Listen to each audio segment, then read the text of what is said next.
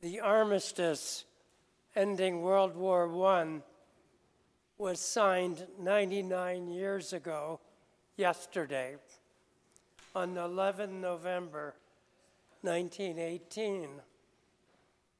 However, it did not officially end that war. The official end came a year later, on 28 June 1919, with the signing of the Treaty of Versailles. Since the U.S. never signed the Treaty of Versailles, for us at least, the 11 November armistice really does mark that war's end. Armistice Day originally focused on the veterans of World War I, but the day was always meant to honor all veterans of foreign wars who risked their lives to secure the freedoms we all expect and enjoy. In 1926, Congress called for the holiday to be a day of prayer and fasting. Armistice Day has since become known as Veterans Day. It became a permanent official holiday in 1938. Several years ago, Sally and I took our son to Omaha Beach in Normandy, site of some of the D-Day landings. We eventually climbed to the top of the ridge overlooking the beach, and suddenly there were 10,000 crosses perfectly aligned in rows with some stars of David mingled in. It was unbelievably beautiful and peacefully silent.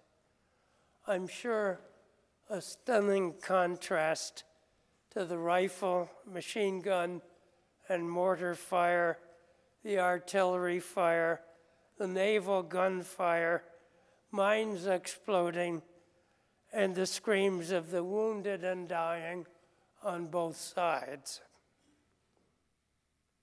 For just a moment, let us pause to thank all our military personnel in all our country's conflicts and wars, for all they did to make the world a safer, better place.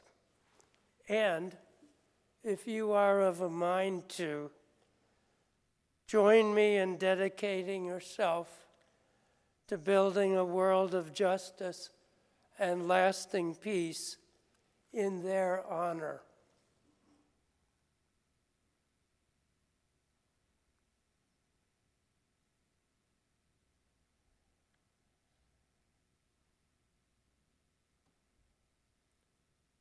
Amen.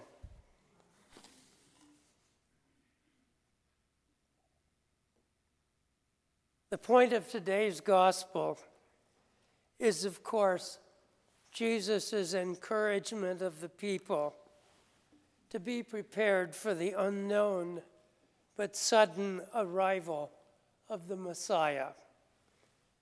The Christian narrative announces that such an event occurred already with the appearance of Jesus, but there is also a future coming of the Messiah that will mark the advent of the end time. The end of time, of history, is a key feature of Christian theology because the end time is what renders all that precedes it meaningful.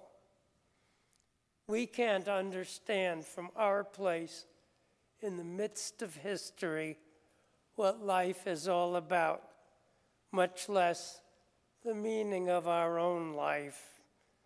But we are promised that at the end, good will triumph over evil, death, illness, despair.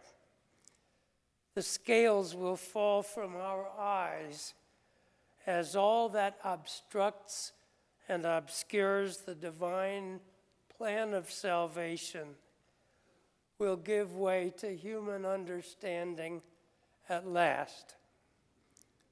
The first century church robustly believed in ultimate goodness in the end, and many contemporary Christians believe in this as well. We live in the meantime, an interim of unknown duration, where being alert, being ready, is part of the interior of a person, one's private life, lived Christianly in openness to the world and to the goodness breaking into it.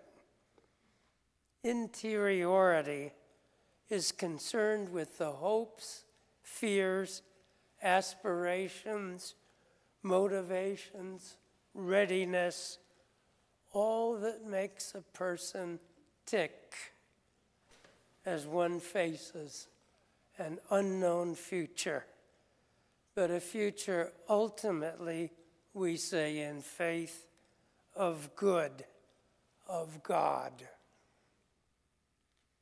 I think I can illustrate the interiority of people and how it directs us with a true story.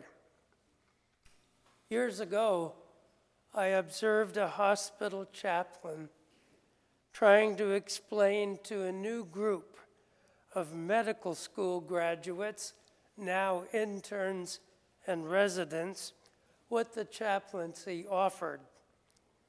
At some moment, he was interrupted by a young physician who said, "Chaplain, we appreciate your helping us understand your program, but we are, all of us, apprehensive about becoming responsible for actual patients now. And so our minds, honestly, are elsewhere." Fair enough.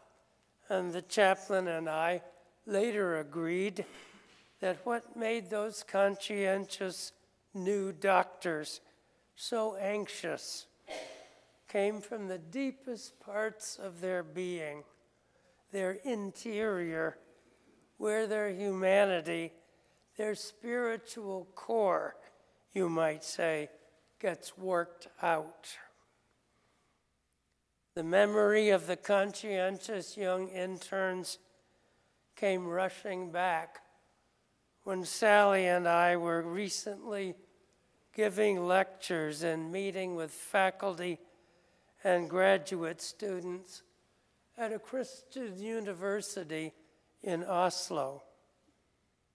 The people we met apparently studied and taught at this place because it was a Christian school.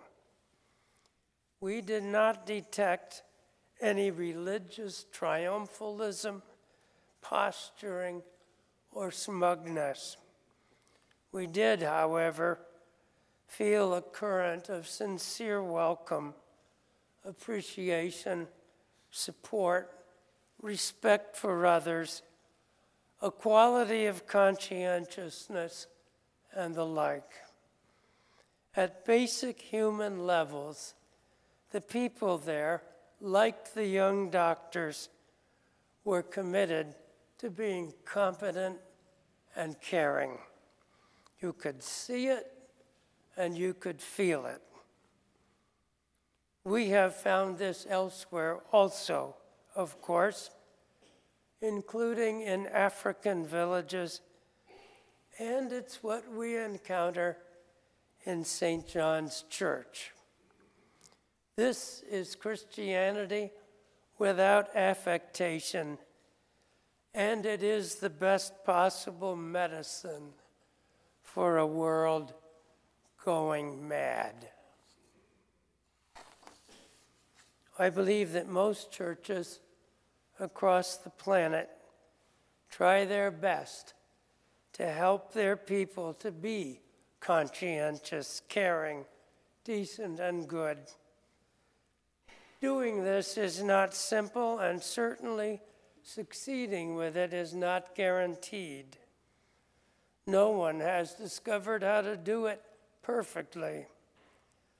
But people coming together, telling and retelling the biblical stories, praying, communing with the divine and one another, welcoming strangers, serving the community and wider world, and worshiping an unseen God, somehow with the divine grace, helps to shape our interiors, helps to make goodness happen. I hope that we can see how important this business of constructing generous and caring lives is in our broken world. Such lives are a foretaste of the ultimate goodness that is to come at the end of time. St. John's Church people do express lives of goodness, generosity, and caring. This is a special place, and I hope all of us can accept the importance of supporting it financially in this stewardship season. This church, St. John's, is worth more than we can imagine.